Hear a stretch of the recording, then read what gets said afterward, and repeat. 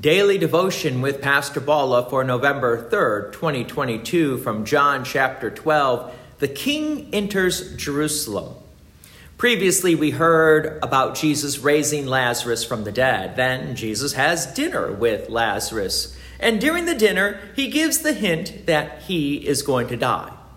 Jesus was definitely attracting a crowd, and the religious leaders pretty much made their plans to put Jesus to death. One would think that Jesus would then stay away from the religious leaders and stay away from Jerusalem, lay low because of the death threat. But not our Savior Jesus. The time has come. So let's continue the narrative from John chapter 12, verse 12. The next day, the large crowd that had come to the feast heard that Jesus was coming to Jerusalem. So they took branches of palm trees and went out to meet him, crying out, "Hosanna! Blessed is he who comes in the name of the Lord, even the King of Israel." Jesus was not entering into Jerusalem on a low-key note, but the crowds were making a huge commotion and proclaiming Jesus as the King of Israel, which was the exact opposite that the religious leaders wanted. They didn't want a big commotion.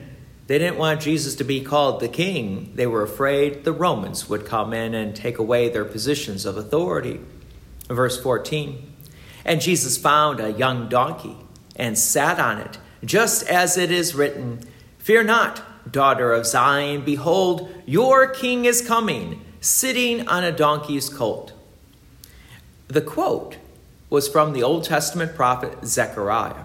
So yes, Jesus is fulfilling the many promises of the Old Testament of who the Messiah is and what the Messiah would do.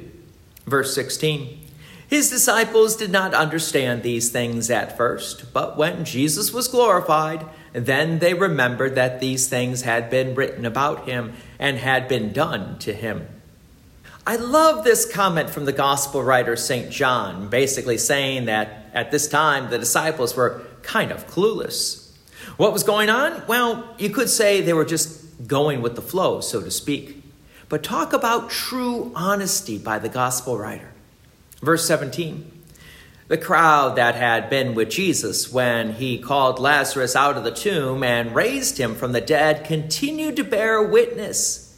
The reason why the crowd went to meet him was that they had heard he had done this sign. Remember, because the crowds were gathering because of the raising of Lazarus from the dead, the Pharisees wanted both Lazarus and Jesus killed.